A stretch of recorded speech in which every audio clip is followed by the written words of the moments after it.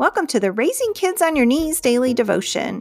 You are a warrior and prayer is your weapon. I'm here to help you step up your spiritual parenting by sharing the word and asking the hard questions. So join me, Tina Smith, for only a couple minutes of your time to raise the bar in your spiritual parenting.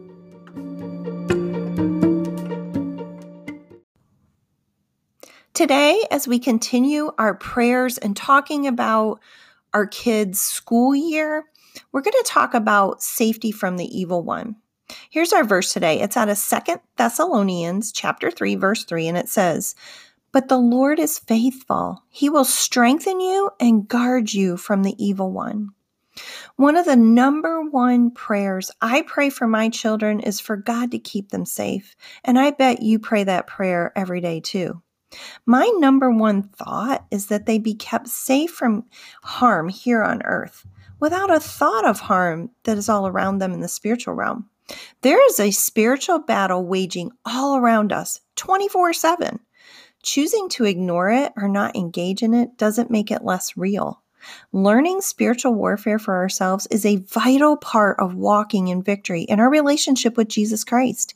And teaching our children how to do spiritual warfare equips them to walk in victory in Jesus Christ.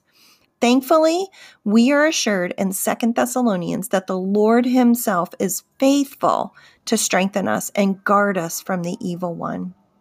Here's something for you to ponder today. Do you know how to fight spiritually and how to teach your children how to fight? Let's pray. Heavenly Father, thank you that you are faithful to walk alongside of me and strengthen me and guard me from the evil one. Teach me how to fight the spiritual battle waging all around me and help me to teach my children how to fight as well.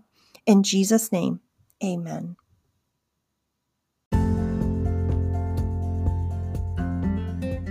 This has been the Raising Kids on Your Knees daily devotion. You can find this devotion as well as other parenting tools at raisingkidsonyourknees.org. While you're there, subscribe to the Prayer Tribe and become a part of a growing global community of parents who are praying and parenting life into the lives of their children.